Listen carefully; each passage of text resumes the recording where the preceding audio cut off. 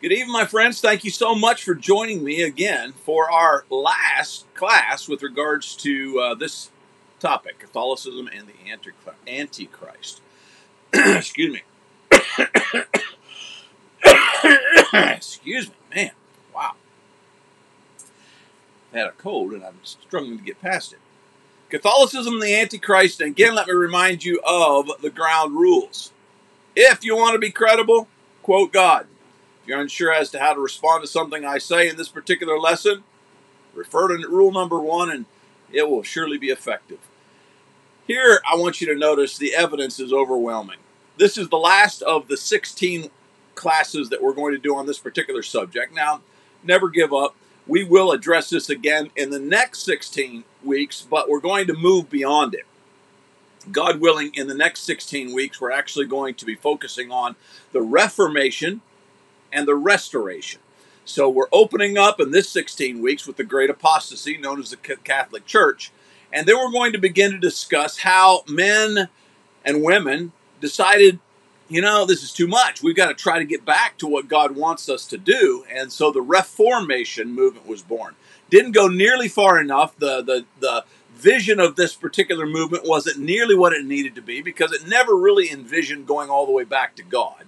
It just envisioned tweaking the Catholic Church to make it into something that they felt was more palatable. But then there came some brave men and women who decided, no, what we really need to do is scrap the whole thing, take the apostasy and throw it out the window, and let us go back and see what Scripture actually says. Sola Scriptura, the Latin concept of Bible only, absolutely. That's what the Restoration School of Biblical Studies is founded upon, that God is certainly qualified to speak for himself. He doesn't need man to give him all his opinions and all of those kind of things. So that's where we plan to go next time. But as we wrap things up in this particular lesson, I hope to just kind of overwhelm you with a but. I'm just going to give you a bunch of slides showing you the amount of evidence that is there. It's overwhelming to suggest to you that Catholicism is no doubt in the pocket of the Antichrist.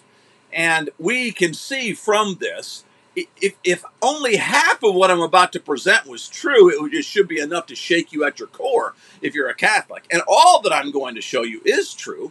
And so when you see this list, and I'm going to have to kind of go rapid because it's lengthy, but when you see this list as it is compiled against Catholicism, you got to ask yourself at the end of the day, why in the world would anybody stay there? Well, as you know, the way we start these things off each time is we ask 5 questions.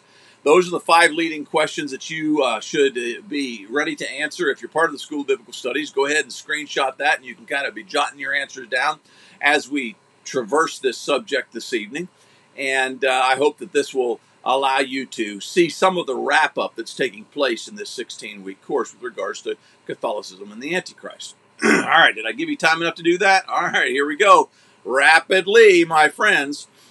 Remember that over the last several weeks, we have been talking out of 2 Timothy chapter 4, verses 3 and 4, where Paul tells Timothy, time is coming, I believe we're living in it, when they're not going to put up with sound doctrine. In fact, they are going to be seeking out folks who will basically give them what they want. Just validate whatever viewpoint they have. And then in verse 4, it says, and will turn away from listening to the truth. They're not interested in truth. They want to wander off into the myths, to wander off into those things that are attention grabbing, the sensationalism. A lot of times this happens with eschatology. It even happens within the Restoration movement. The folks are so engrossed in the mystery and the sensationalism of it that they fail to recognize there's more to it than just being sensationalized. You've got to really make application. Well, they're going to wander away from the truth. They're going to wander off into myths, and there you see the list of myths that we tried to offer in the second half of this course with regards to Catholicism and the Antichrist.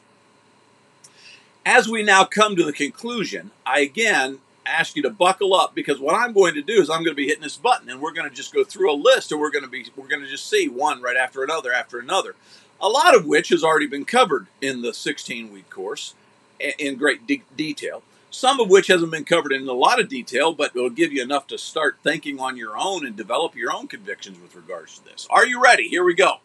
This is the one that I will actually close with as well. The evidence is overwhelming. Christ says his words are enough. I mean, that makes sense. In the beginning was the Word was with God, the Word was God, the Word became flesh and dwelt among us. The Word's enough, but not for a Catholic. Catholicism teaches that Christ's words are insufficient. They must be supplemented by church history and the magisterium. You're going to see this as I conclude this evening as well, so I'm not going to stop here for very long, except to emphasize that word that you see with the red underlining the first four letters. Antichrist. Christ says, my words are enough. Read 2 Timothy 3:16 and 17. Catholicism says Jesus is inadequate. You got to have the church history and you got to have the magisterium. Then you have the full package. Number 2. Christ says that false teachers forbid people to marry. Again, read 1 Timothy chapter 4 and verse 3. And yet Catholicism forbids their church leaders to marry. Now, in the course of this 16-week study and my many debates that I've had with Catholics, I've noticed that they tend to say, no, there's some branches of the Catholic Church that will allow men to be married. But when you come to that which is most pressured, what is most acceptable, what is ranked as most spiritual among them, you know that it is true. All of those pressures mount around a man or a woman, for that matter, whether it be a priest or a nun, that they be unmarried, that they have absolutely zero experience in raising their own family. A nun should have no experience as to what it's like to be an actual wife. A priest should have no experience as to what it's like to be an actual father, an actual husband. Zero. They expect that of them. That's the pressure that is placed upon them. Christ says that false teachers are going to forbid people to marry. Catholicism does that. Antichrist, I think so. Christ says that we are not to call any man father in substitution of God. Now, again, their excuse is going to be, but we've heard people, Paul even refers to himself as being the spiritual father of Timothy, for instance, etc.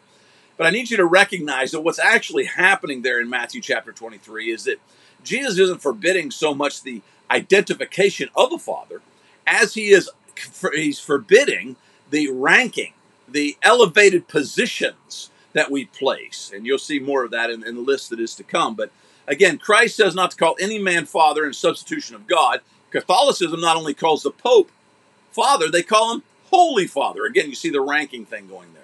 It hijacks God's honor by bowing before the Pope and kissing his ring. For further information, see the note following this list, which is not actually going to be here, but in that particular note, it would say to you, recognize that special titles such as cardinal and other titles such of that nature, those things are all indicative of a group that is elevating above one group above another.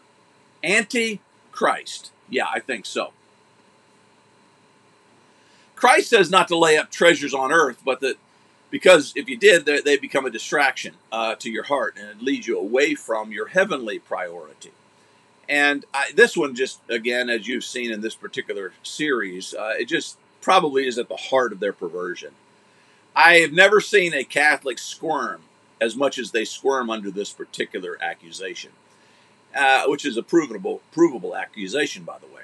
Jesus says two things. Number one, don't lay up treasures on earth. They do.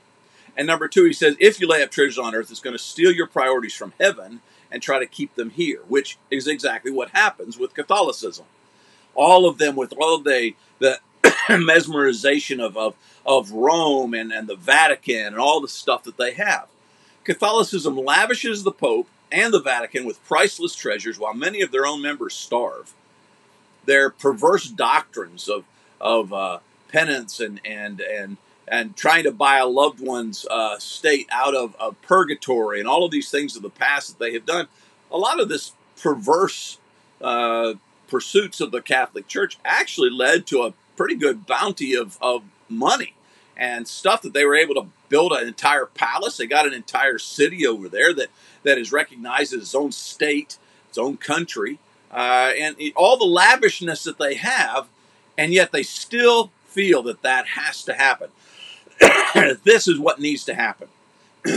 If you were to put the Pope beside the Christ, you would see no similarities. Jesus, who didn't even have a place to lay his head at night, cannot be compared to a pope who puts his head on a silken pillow every evening as he goes off to sleep in a palatial, opulent, materialistically gluttonous context. There's no comparison. Antichrist? I think so. Christ says that Mary was a virgin until she conceived him. Then she had other male and female children. And again, you can read those passages for yourself or pedal backwards in the series. I detailed this. Yet Catholicism teaches that Mary was a perpetual virgin, and she never fulfilled her marital responsibility to Joseph. I think the one thing that Catholics really fail to address is that last part, that she never fulfilled her marital responsibility to Joseph. Do you know one of the very first commands God gave to Adam and Eve, the first man and woman? They were to leave father and mother, be joined to the wife, and become what? One flesh, procreation. It is the original responsibility of the two.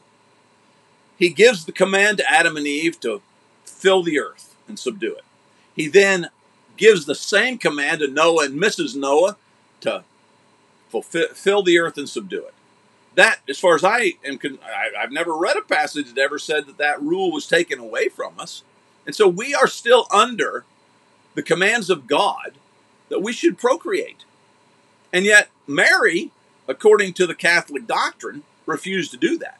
Because again, part of their Gnostic background would suggest that if she were to ever have had sex later on, somehow that would have tainted her. You see again the carnality of that thinking, that somehow sexuality is a dirty thing, even though God commands it all the way back in the 2nd chapter of Genesis. Antichrist? I think so. Christ says idolatry is a vile sin. And yet Catholicism has treasured up images of all kinds and bows before statues of Mary and other saints and lights their candles, gold-plated all kinds of stuff. Idolatry, the bowing before, the paying homage to, the seeking advice or seeking mediation by which these folks are supposed to be able to offer it to you. All of that stuff represents idolatry. No matter what Catholicism wants to say and do, no matter how they want to argue, squirm, try to twist the facts, they are idolatrous in nature. And there is no sin in all of Scripture that God has been more harsh, spoken out on more often than idolatry. And you can understand why. Because it begins to replace him. Antichrist? I think so. Because in idolatry, what we do is we set things up, people up, in a competition mode with Jesus. Not unlike Mary, who again is supposed to be a perpetual virgin, never has sinned. I had one Catholic tell me she never even died. And so she's there in heaven competing with Jesus for our prayers in a sense, because so many people believe they got to go through Mary to get to Jesus. And you see it's the Antichrist doctrine of what can we do to stand against, to dilute the influences of Jesus. Antichrist? I think so. Christ says that we're all priests. Every one of us, including the women, by the way. We're all priests. And that we all offer sacrifices, holy sacrifices. We are a royal priesthood that is able to bring our sacrifices to the Father. Isn't that awesome? That we are priests. And Jesus, our elder brother, is the high priest. You'll notice that there is no mention there of Peter being the high priest or the Pope on earth. It's Jesus that's the high priest. And then all of us, Peter included, all of us are simply priests. But Catholicism has an elitist group of male-only priests. And these priests are individuals that you've got to go into your little cubicle, and you confess your sins to them. They've got these special powers, this elitist position within the church that allows them to do some things that others are not allowed to do, and etc., etc. Jesus Christ says that we're all priests. Catholics believe that there's an elitist group of male-only priests. Antichrist? I think so. Christ says that apostolic succession could only come to a person who was with him from the baptism of John until the ascension. That's Acts chapter 1. Apostolic succession is essential to the Catholic Church because they believe that the words that were given to Peter, where Jesus says to Peter, "You are Peter, and upon this rock I'll build my church," they suggest that means that Jesus built his church upon Peter. You read the Greek there, that it doesn't mean that. But then within that same context, he's going to say that he's going to give to Peter the keys to the kingdom. What do you do with keys? Keys are used to open something up, right? And Peter most certainly had the keys to the kingdom. Who's going to give us the great sermon in Acts chapter 2 to open up the opening days of the church? It's going to be Peter. So yeah, he had that fulfillment in his life. Jesus will also say that whatever you bind on earth will be bound in heaven. That particular statement, however, just a few chapters later, is actually given to all of the men there. And so that was not unique to Peter, even though they would like to suggest to you that that's some kind of a papal uniqueness. It's not. So back to our point. When we find out that apostolic succession could only take place, in other words, men had to be in order to be part of the original 12, that would receive the same level of authority that Jesus had presented earlier. They had to be with Jesus from the baptism of John until the ascension. And then we ask ourselves, how is it possible for any pope today, 2,000 years later, to have done those two things? We come to the obvious conclusion that it can happen. And therefore, you recognize that apostolic succession, as the Catholic Church defines it, is a farce. So Christ says that apostolic succession can only come to a person who was with him from the baptism of John until the ascension. Catholicism, however, ignores those words, and they invent their own rules of apostolic succession, trying to give the Pope extra credibility to be Jesus on earth, essentially. Antichrist? I think so. Christ says that bishops need to be married to one wife and have believing children. Now, they like to take that passage, 1 Timothy chapter 3, and Titus 1 for that matter, the one-woman man, they like to say that. Well, what he's really meaning there is that the person who's going to be a bishop, he can only have one wife. In other words, he can't have more than one wife. The problem is that they fail to recognize that it also goes on to add to that he also has to have children, believing children. We're talking about a man here who's married, clearly. So to be a bishop, according to Christ, you got to be married. You got to have marital experiences. You have to be a father image to someone. And you have to have done it well, proven yourself in that context. So Christ says that bishops must be married. Catholicism, however, requires that their church leaders be celibate, without any personal experience of leadership within the home. Antichrist? I think so. Christ says the doctrines of men lead to vain worship. That would be empty worship. That when you follow after and you pursue the titles, the accolades, the wisdom of men, that in the process you're actually creating a vain worship toward God. It's an empty worship because your focus is on men. And yet Catholicism demonstrates a vain piousness within worship, along with all their trappings of opulent materialism. This living illustration of vain worship documents the very warning that Jesus spoke against. When you consider the titles, you consider the way that they struggle to make sure that they have the great attention, the crazy outfits that they wear, etc., you begin to recognize that they truly are living in opposition to Matthew 15:9. Antichrist? I think so. Christ says that we should not use special titles to elevate one Christian above another. Catholicism has a hierarchy patterned after the pagan Roman culture, as we've talked about in the past. And they award special titles in order to elevate a person above another. The title of father is especially telling. Priests, abbots are all called fathers, but the Pope is called Holy Father. And this is precisely, again, the sin that Jesus is warning against in Matthew chapter 23 when he says, y'all need to recognize that you're all one. Don't be fighting over positions. Don't be doing all this stuff that's born of arrogance and a desire for human accolades. Antichrist? I think so. Jesus says that we should not dress or act as if we are spiritually superior. Yet Catholicism parades its leadership in long flowing robes, attention-grabbing hats, prideful finery, while expecting them to receive the best seats in the house and get dominant attention. Look at those pictures that we have shown you before, but how in the world can anybody justify that? And say that any of this is humble? Any of that is humble. Look at especially this one right over. Let's go right there. That one right there. Look at that big old hat. The gold-plated staff thing, and what's with the fancy dress that he's wearing, etc.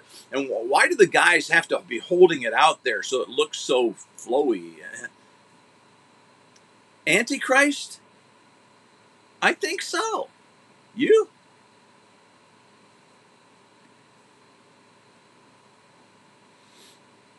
And then in conclusion, I want to return you to that opening one. Christ says that his words are enough. Read 2 Timothy 3:16 and 17. Christ says his words are enough. Catholicism teaches that Christ's words are insufficient. They're not enough. They've got to be supplemented by church history and the magisterium.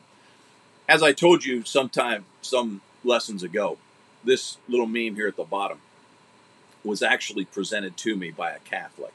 And they were trying to illustrate the authoritative structure of the Catholic Church. And so they've got this stool with 3 legs. You notice that the 2 outer legs both represent things of man. The magisterium, that's their hierarchy within the Catholic Church. And the sacred traditions, that's church tradition, the thing that men have done with the church ever since the 1st century. Both of those are in competition with that center one, the sacred scripture. And what you find with this sad illustration is that 2/3 of the authoritative structure of the Catholic Church is based upon humanity. Humans. Frail, self-centered humans. 2/3 of their authoritative structure is based upon the will, the opinion, the thoughts of mankind. Only 1/3 of their authoritative structure is based upon the will of God. I would suggest to you as we end this series that this is by far the most damning accusation I can bring against the Catholic Church. That God's not enough. In order for us to ever get to God, we first have to submit to man. Man, the magisterium, church history, those are the things that will lead us to God. And yet you look over your shoulder and you see how often we've screwed things up.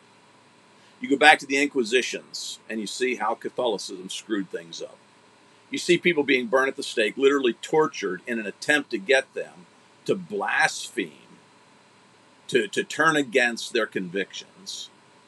Folks who have their bodies after death, have their bodies actually exhumed so that they can be desecrated because these folks had opposed the Catholic Church in the past. You see the Crusades. You see the opulent structures that they have built by literally cheating the poor out of money, hoping that they can somehow buy their loved ones out of purgatory. And then more recently, you see the perversion of pedophilia that is a cancer within Catholicism. And you ask yourself, how could anyone trust humanity to be a supplement of Scripture? How could anyone trust humanity to feel like they have the wisdom to advise God? If there is a damnable accusation that I can make against the Catholic Church, it would start here, as I have this evening. Started and end right here. God's word is enough. The Restoration School of Biblical Study stands upon that firm conviction. Go to his book, read his book, understand his book by his interpretation of his book, and at the end of the day, you're not just going to have his book, you're going to have the heart of God in front of you. On the other hand, if you're going to wait for Catholic priests and cardinals and abbots and the Pope to tell you what the book means, I promise you that in the course of history, they will twist it, they will tweak it to make it come out to their advantage. You can't trust humanity. You can only trust God. And so yes, Antichrist, I think so, because they stand in opposition to just listen to Christ.